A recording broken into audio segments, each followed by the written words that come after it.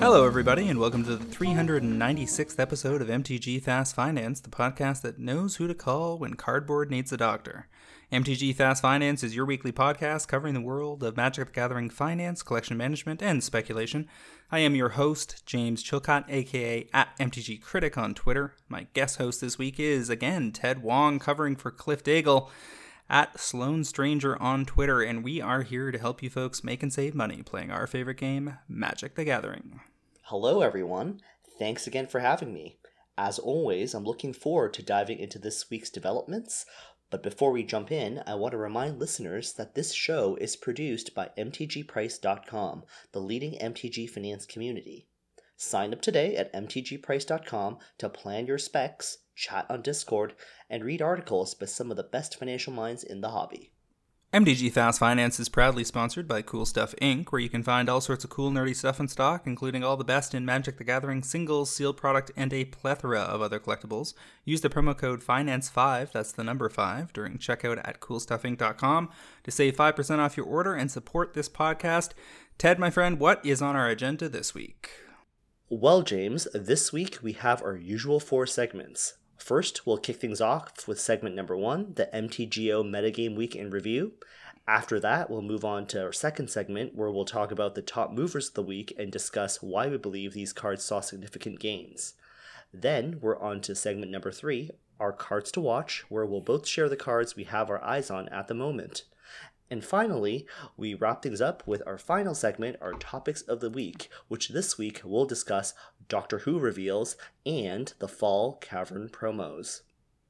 Alrighty, let's kick things off here with the Metagame Week in Review. We've got 2 Modern challenges. I wanted to zero in on Modern this week, as we've been seeing a lot of Black-Red Scam lately. I wanted to see if that trend line is continuing, because if it keeps putting up 4 or 5, 3 to 5 copies in every top 8, maybe we could see some action aimed at tamping it down in the next 6 to 12 months.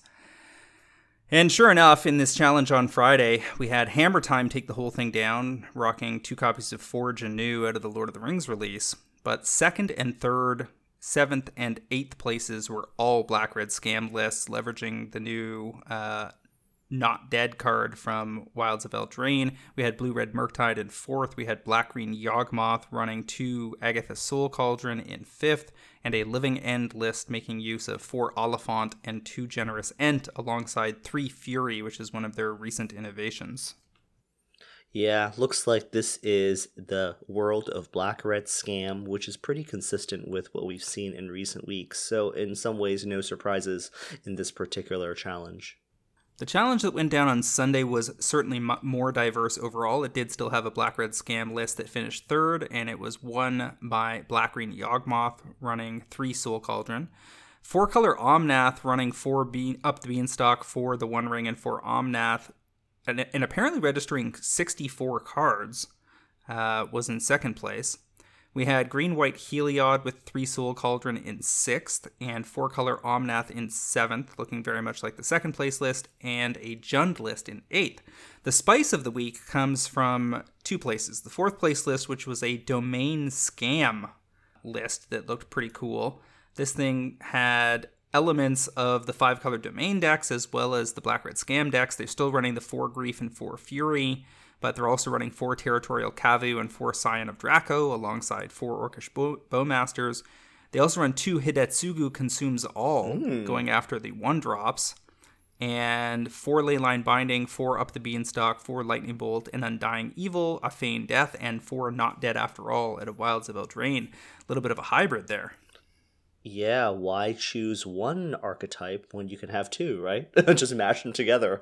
I love lists where you see Kavu and Scion of Draco. It's just, great cards from, MH2, which find a home.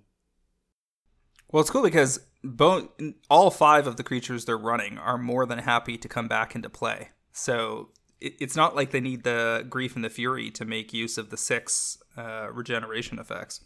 Definitely. And as a result, you're going to have a lot of trouble keeping these things off the table if you don't exile them. Oh yeah, and these are some very, very beefy creatures that are hitting the field, so it is, it's a spicy deck for sure. The other spicy one was this 5th place list, which I'm going to call Red Mid-Range. We've seen various non-burn related red decks over the last couple of years, but this one has, elements of a whole lot of things, but still looks pretty unique. 1 Shadow Spear, 4 Mishra's Research Desk, 4 Stone of Eric in the main. So putting a huge bullseye on Scam there to prevent their things from being able to hit the yard and bounce back into play. 2 Bonecrusher Giant, 4 Fury of their own, 4 Seasoned Pyromancer, 1 Haywire Might, 4 Lightning Bolt, 1 Spikefield Hazard, 4 Unholy Heat, 4 Flame Slash, and 4 Cleansing Wildfire. This looks like a meta-challenging deck if there ever was one. Yep, a lot of these cards you can tell are includes in order to target the current meta. It looks like a fun list, but I'm never fond of, I think, deck lists that are designed to be kind of the inverse, of what I'll call the meta, because it just adapts and then this gets pushed out. But definitely, the pilot of this deck shows some real, creativity in terms of, challenging some of the preeminent decks that they were up against.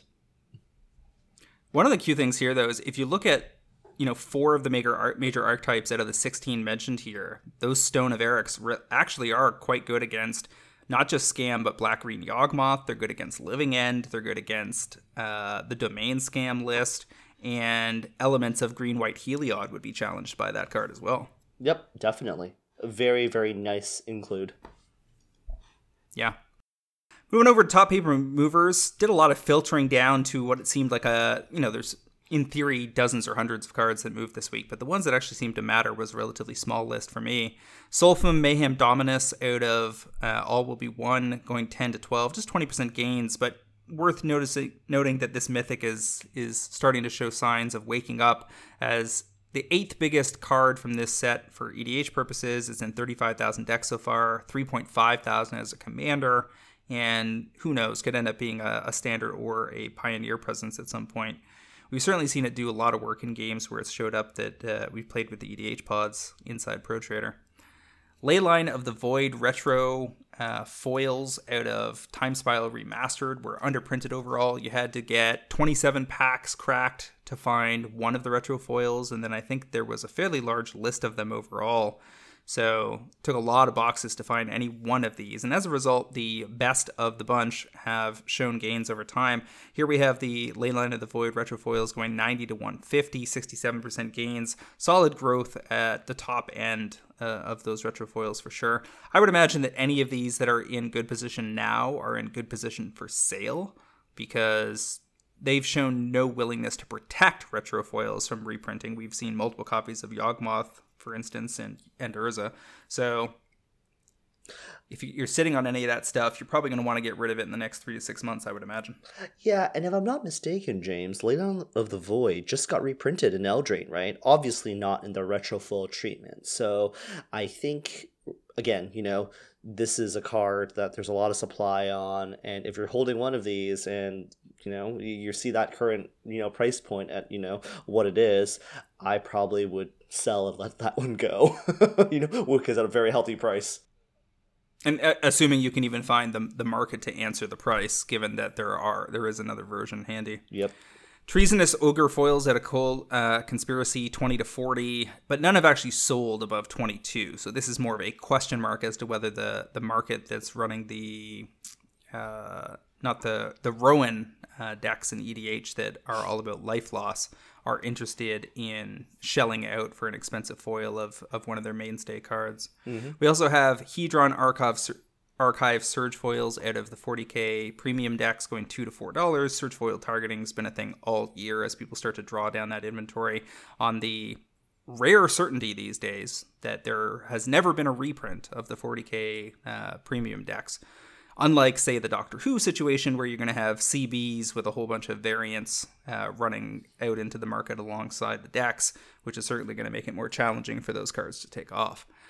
Stone of Eric foils out of Lord of the Rings, $1 to $2.50 on the back of that include in the red deck, I would imagine. Important versus Black-Red Scam and a bunch of the other decks, as we just noted. And then we talked last week about the Ristic Study Confetti foils, and this week we have the art card This is not a playable Magic card. This is just the art card that you get in the set boosters with the gold stamp signature on it. Is a rarer variant, and they went $2 to $8 with basically no copies left on TCG Player. Big moves, I guess, on the confetti foils filtering down to that. To be clear, this is the art card with the anime art, right? I assume that's the preferred version. Yes. That's what people are excited about. Yeah. I think that would make sense because there is a lot of, I think, hype and excitement around that particular artistic style. Moving over to Magic Online Movers of the Week, we got Subtlety out of MH2 going 28 tickets to almost 40, 38% gains on the back of continued Modern usage and some usage in Legacy as well. Mana Confluence out of Born of the Gods, 5.45 ticks to 7.53. It has been reprinted in recent years, but not in a standard set. It was in a secret layer, and it was in... Box Topper, was it, for Commander Box Topper Legend? for Commander Legends, yeah. That's right. Mm-hmm. So neither of those was relevant in the Magic Online environment, and as a result, the continued Pioneer usage pushes this up again 38%. Then we have Lotus Field, one of the constant top 5 decks in the Pioneer format. M20 printing going 8 tickets to 13.3, 64% gains there. All makes sense and all looks good. Heading on over to Cards to Watch. Speaking of Mana Confluence, I'm going to make this a sell call. They will print this either in a subset or a commander deck or a secret layer again or somewhere. And the prices are plenty high. If we look at the various versions of Mana Confluence, I don't think any of them are under $20. We have the Zendikar Expeditions at $165 market. We have the Secret Layer drop series from the Pride drop at $42. We have those buy box promos from Commander Legends at $27 to $28, and Journey into Nyx is at $27. This is the kind of land that once it gets printed into a standard set could easily hit $5. Yep. It is an auto include in pretty much any multicolor commander deck, and this is ripe for them to just print into, whether it's a standard set or any secret layer, or this is just due for a reprint. I think that is, I 100% agree with that. In this era of reprints, one of the points I'm making in my article that's going live overnight is you have to be ready to sell when the selling is good. You can't just sit around assuming you're going to have months or years to get around to finding your exit. So we're going to make more of an effort to make these call outs so that people can go, oh yeah, I've got some of those sitting around, and go get them listed when the timing is right. Makes sense. What about your first buy call this week? Sure. So both of my picks for this week, James, are, I guess, leading up to Exelon. So obviously there is a lot of dinosaur typal hype. And as we know, there's also the crossover with Jurassic Park, which is an IP that resonates with me deeply, given my age.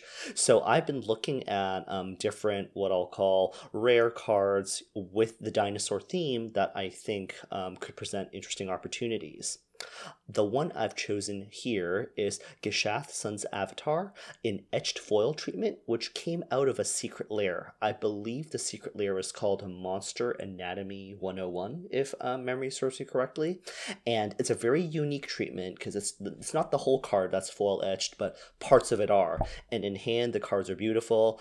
And if you look at the supply for this particular secret lair, it is very, very tight.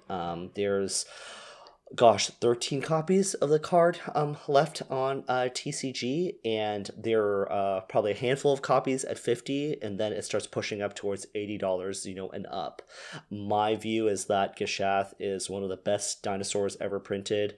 Once the dinos from the set are out, this one is going to be one that everyone will want to include in their EDH deck. So I think there's a nice window to get in or to list the copies that you have and sell up the curve, which I think will occur in the coming months with Ixalan releasing. I remember distinctly that most of the pro traders felt pretty medium on this release when it was unveiled, and felt, etched hasn't been great, we're not really sure about it, and the cards in this drop seemed medium at the time. And indeed, you could get copies last January of 2023 as low as $22. So it has already doubled up just in the course of this year heading into Ixalan. So your absolute best entry point was about 10 months ago. But where we're standing now, as you said, there's very, very few copies left. There's also no cheap copies to be found overseas, and this tends to be the case with most of the good Secret Lair cards because Europe and Japan, etc., don't order that many because of shipping charges.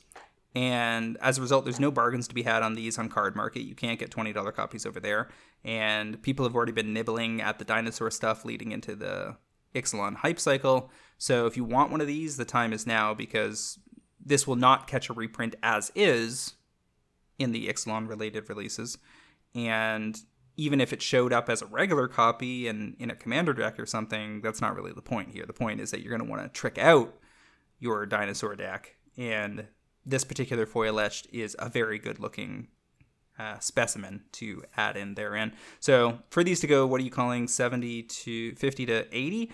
I could see 50 to 70 at minimum, and they could land anywhere in that zone. Yep. So seems reasonable to me. My first pick for the week is continuing along this trend line of confetti foils that are in good position currently in terms of inventory from the Wilds of Eldraine special releases found in the collector boosters. I'm looking at Sneak Attack confetti foil. I cracked one of these in my boxes and sold it already, but I've been keeping an eye on it because I had a couple of other requests for them. And as I'm looking over the confetti foils on TCG Player in terms of which ones are relatively low priced and also have a lower price, if I look at something like the Ristic Study, it's got 19 listings and the market price is currently showing as 383. Impressive, as we talked about last week. Very. But the Sneak Attack is almost 10 times less. It's at market price 43 and also has 19 listings. And if I look at the sales pattern for these over the last week, they're selling, onesie, twosie a day throughout the week, which is very normal for a premium card. But the inventory doesn't seem to be catching up with the demand. And so we're down to just 16 listings near mint. Nobody's got any walls. Everybody's just got a single copy because confetti foils are not easy to pull out a product. So if you see a pallet get broken by the gaming company, maybe they're going to post 12 copies in 3 months. But as of right now, it looks very much to me like this could bounce off the bottom, which was about 36, and we're already looking at 46. And I could see this gaining another $10 or $20 a copy. So if you want a copy of this, you might be able to wait 6 months and get one for $30. But I have a feeling if they're gonna languish, it's gonna be closer to the existing price point. I have a theory, James, regarding the confetti foils, especially the mythic cards, that any of them below $100 are pretty attractive. I think, again, to our theme from the last cast, these look really nice in hand, and there is certainly a huge fan base for the anime style art. They're very, very hard to pull.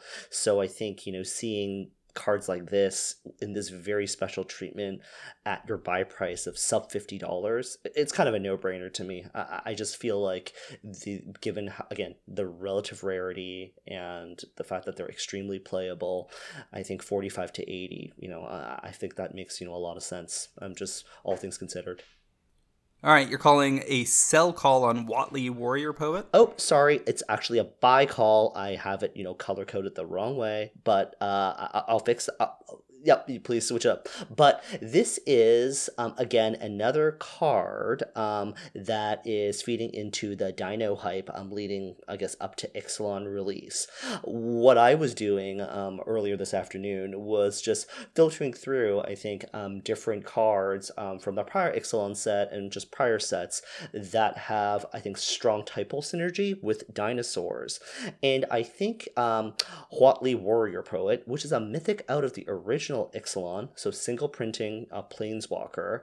It is, and I chose the foil treatment, very, very tight supply, on TCG. We're talking sub 20 copies, and I am calling, an entry price at around $8 with the goal of, exiting with a double up, at around, $15. this is the type of card that I think for casual dinosaur type decks will be an auto include. It has some nice abilities, and the non-full copies have been selling pretty actively. Some full copies have started to move.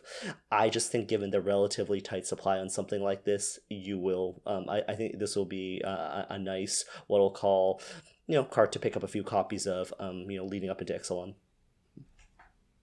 Yeah, fair enough. I mean, I think the dinosaurs are popular. That's why they're going back to Ixalan. People are going to build decks. We've already seen enough new dinosaurs for me to know that it's going to crack the top 5, and you're going to see a bunch of dinosaur decks get built. People are going to bring them to the Pro Trader pods. So anything with scarcity that looks like an auto include is probably in good position, and the market is already moving on a lot of this. Mm-hmm. Moving on over to our topics of the week. They've started kicking off a week of Doctor Who Commander previews, which is going to lead very quickly into Doctor Who being released. Everything I've heard in the, talking to vendors across the globe is that pre-orders are pretty weak, that Wizards already expects this to be an underperformer, and they're kind of looking to just get it out the door, have it, have its moment, do what they can to help push it, and then they're, accepting that it's going to be one of their weaker releases of the year.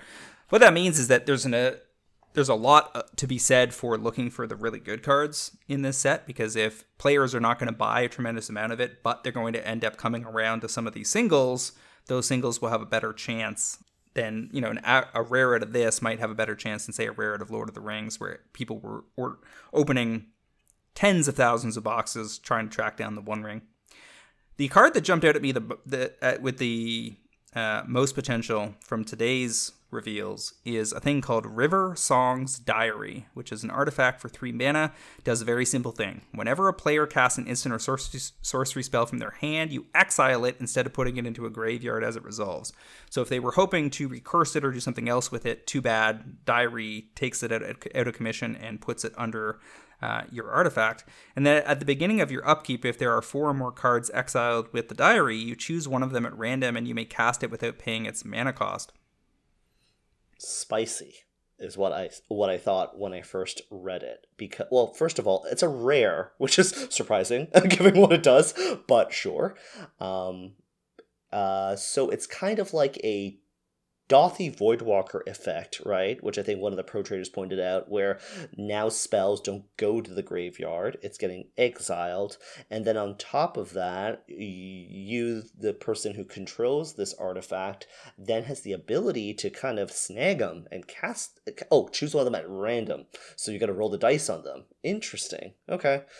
So this, and pay it for free. Okay. That there is a lot of, I can see this having some very, very interesting interactions in some EDH games. The thing that I think is most interesting about this is that it's not necessarily the power level. Mm-hmm. It doesn't strike me as a broken card so much as just a value engine card. Something along the lines of a Palantir of Orthanc. Mm-hmm. But the thing that is interesting here to me is that A, it's colorless, so it can go in any deck.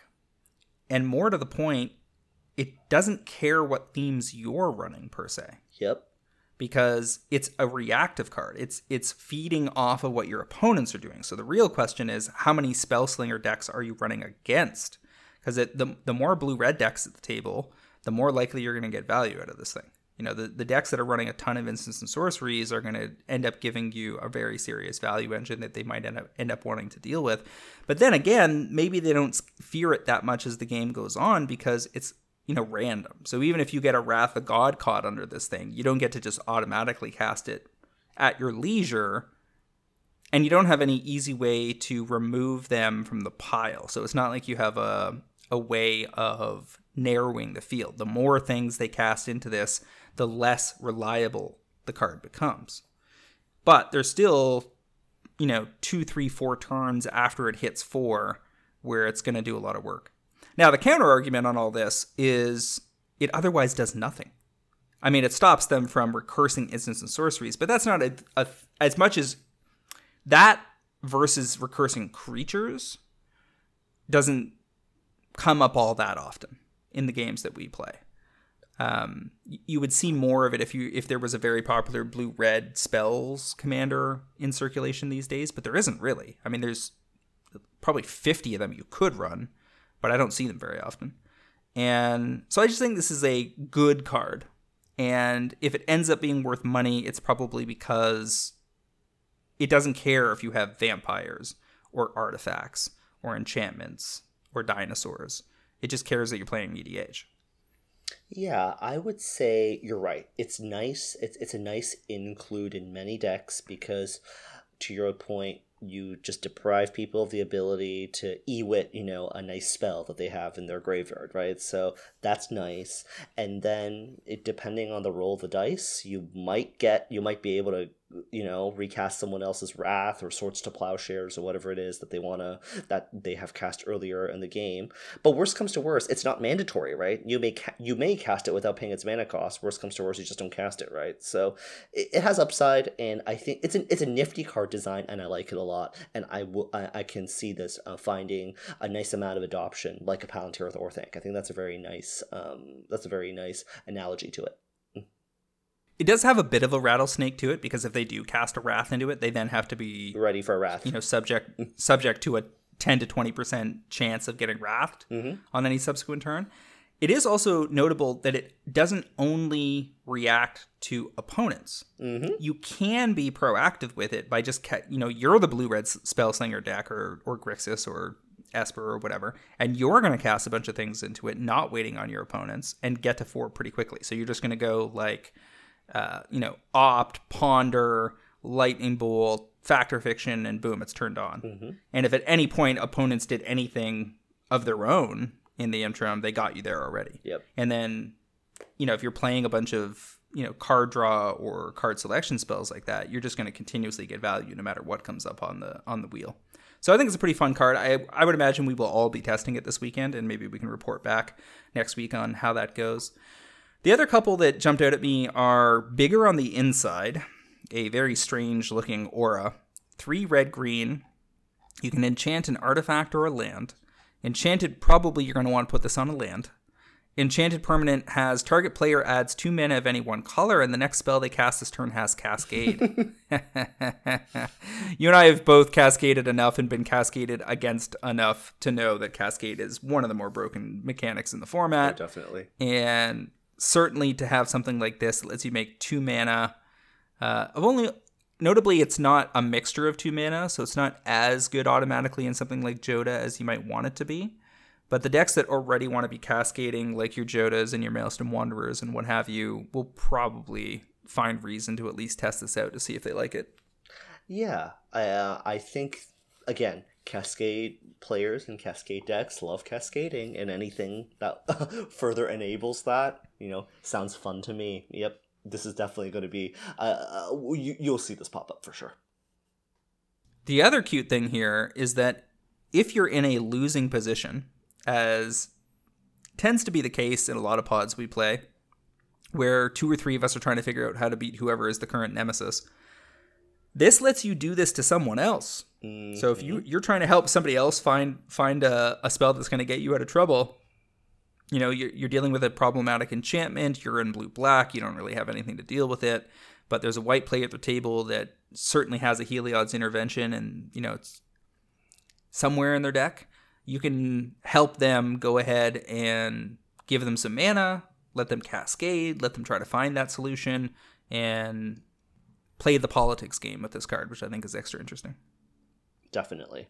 They also showed us Gallifrey Stands, which is 4 white-blue for a legendary enchantment. Enters the battlefield, return all Doctor cards from your graveyard to your hand. At the beginning of your upkeep, you may put a Doctor creature card from your hand onto the battlefield. Then if you control 13 or more Doctors, you win the game. So Riversong's Diary is a very open-ended, fits in almost anywhere card. It gets better in some spell-heavy archetypes. This one is extremely narrow. Basically, you're either playing Doctor Who cards or you're playing Morophon. And in both cases, this card's going to be excellent, but outside of that, it's going to be largely ignored.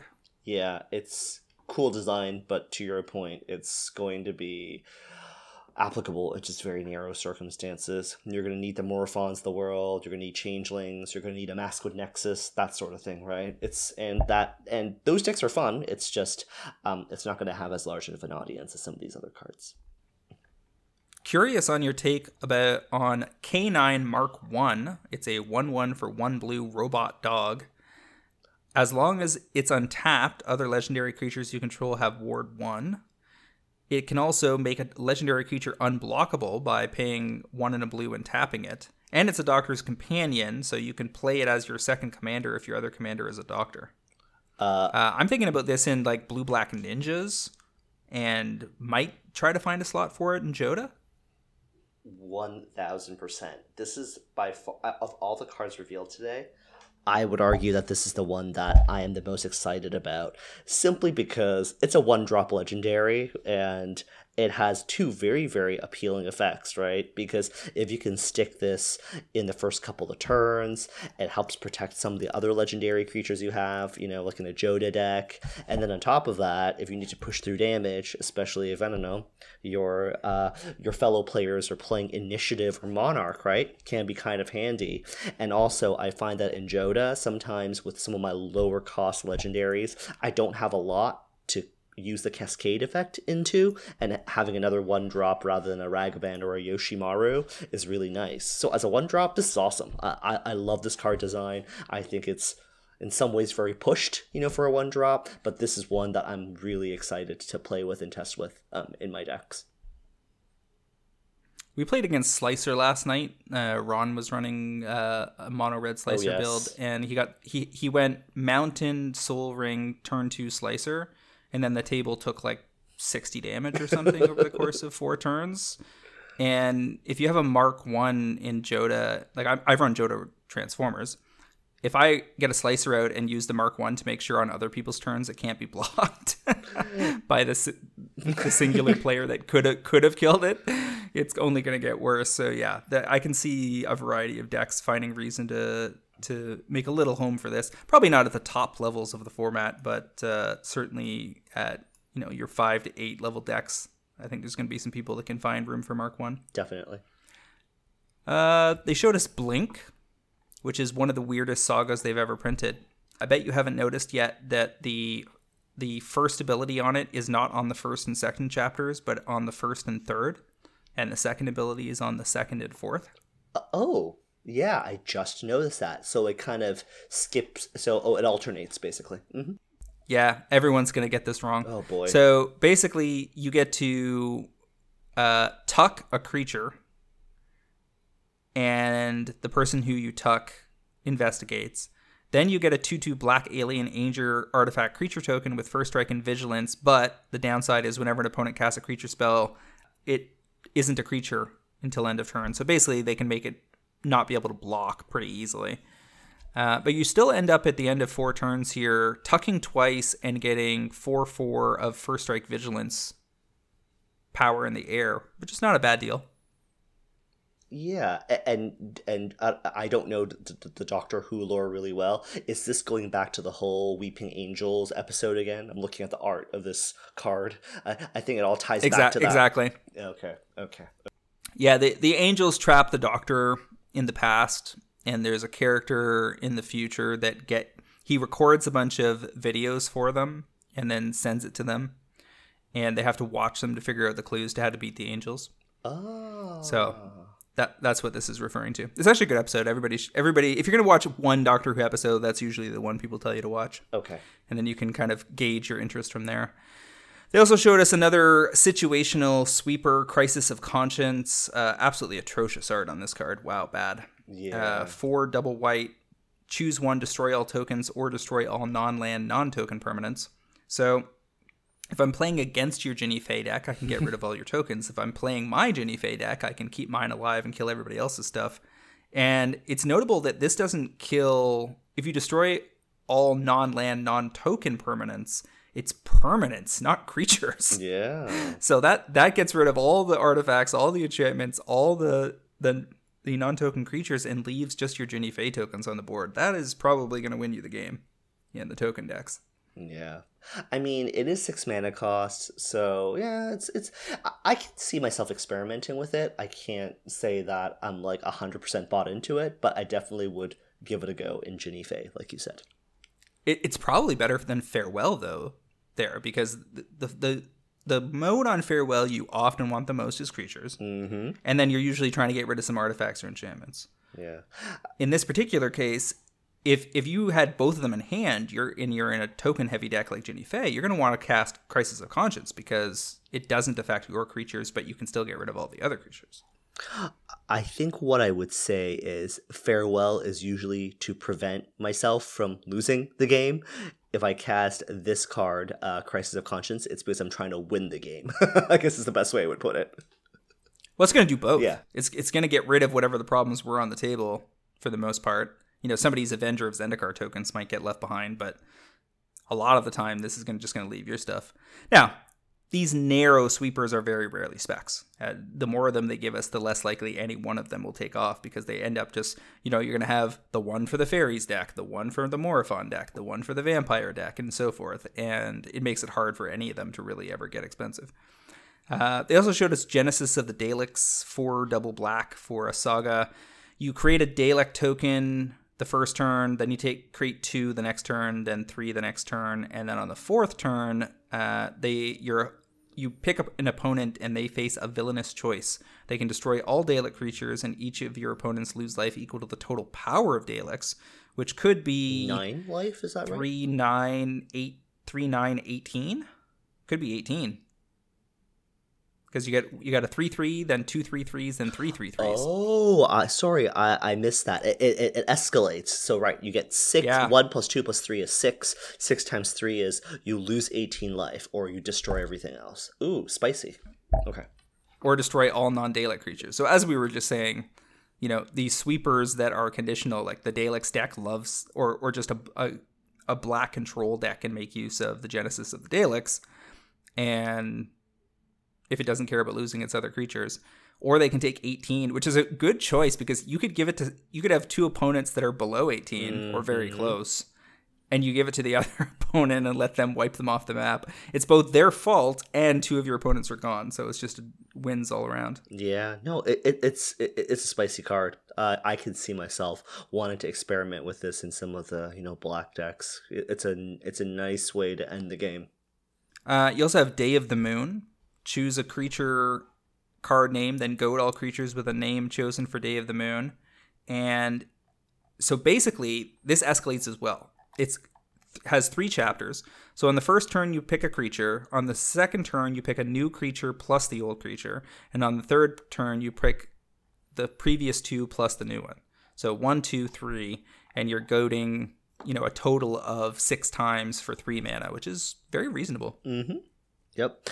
And especially if you have other control elements to kind of in other ways impact how combat is going on the board, this really starts to mess with what's going on everybody else's side. I love the goad mechanic, and we've seen it time and time again in our pods, right? Some of the goad cards, some of the goad mechanisms can really, I think, change up the state of play. And this fits, I think, right into that type of card, that strategy. So we're going to have Doctor Who reveals all the way through the rest of the week, and next week we will have a big Doctor Who breakdown because we're going to see pretty much all the rest of the cards by Friday, I believe. So next week we'll go all over that and wrap up.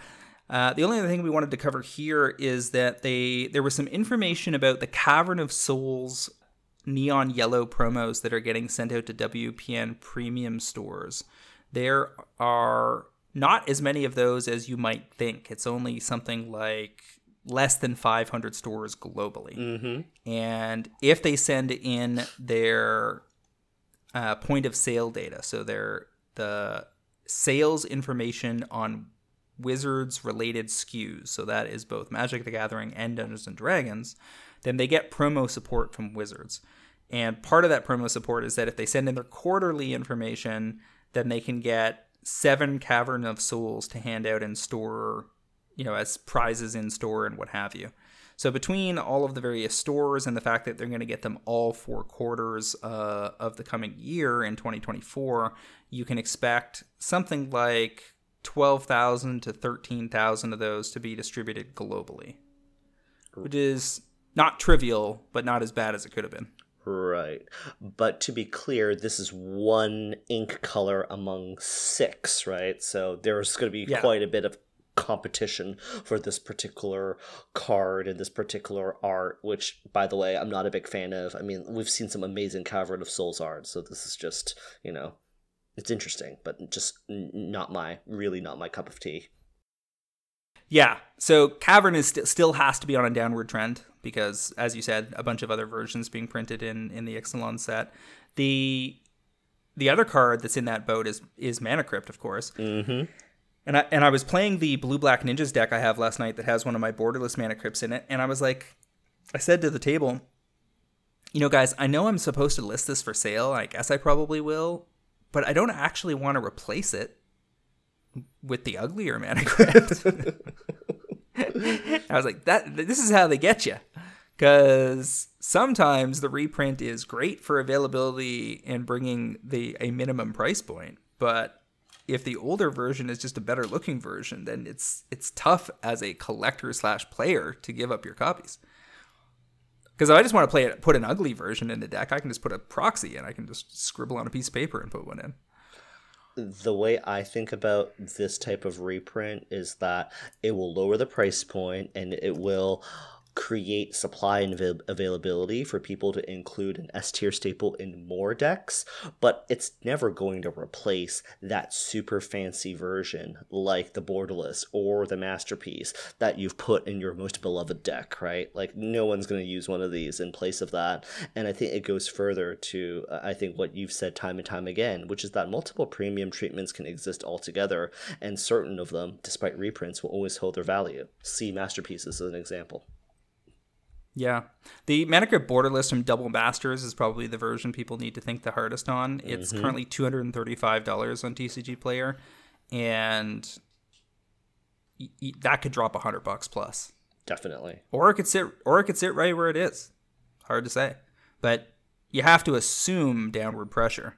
So you should probably get them up for sale, folks. Sounds good to me. I guess that's pretty much it for the week. Where can folks find you online, my friend? You can find me on Sloan Stranger at Twitter, and you can see me lurking around the Pro Trader Discord, and you can also read my weekly articles that, I post on mtgprice.com. You guys can find me on Twitter at MTGCritic, as well as via my occasional articles on mtgprice.com. Should have one launching tomorrow. And also my constant haunting of the Pro Trader Discord, helping our members get the maximum value for their dollar. I'd also like to remind our listeners to check out the mtgprice.com Pro Trader service for just $9.99 a month or $109.99 per year. You can get early access to this podcast, fantastic articles by the best MTG finance minds in the business, low-cost group buys, and a super active Discord forum that will drive better returns and save you money playing Magic the Gathering. Once again, MTG Fast Finance is proudly sponsored by Cool Stuff Inc., where you can find all sorts of cool nerdy stuff in stock, including all the best in Magic the Gathering singles, sealed product, and a plethora of other collectibles. Use the promo code FINANCE5 during checkout at coolstuffinc.com to save 5% off your order and support this podcast. That brings us to the end of the MTG Fast Finance podcast. I really enjoyed our discussion today, James, and thanks again for having me. Thank you, Ted. We'll see you again in future when Cliff and I need a hand. We'll also see all of you next week on another episode of MTG Fast Finance.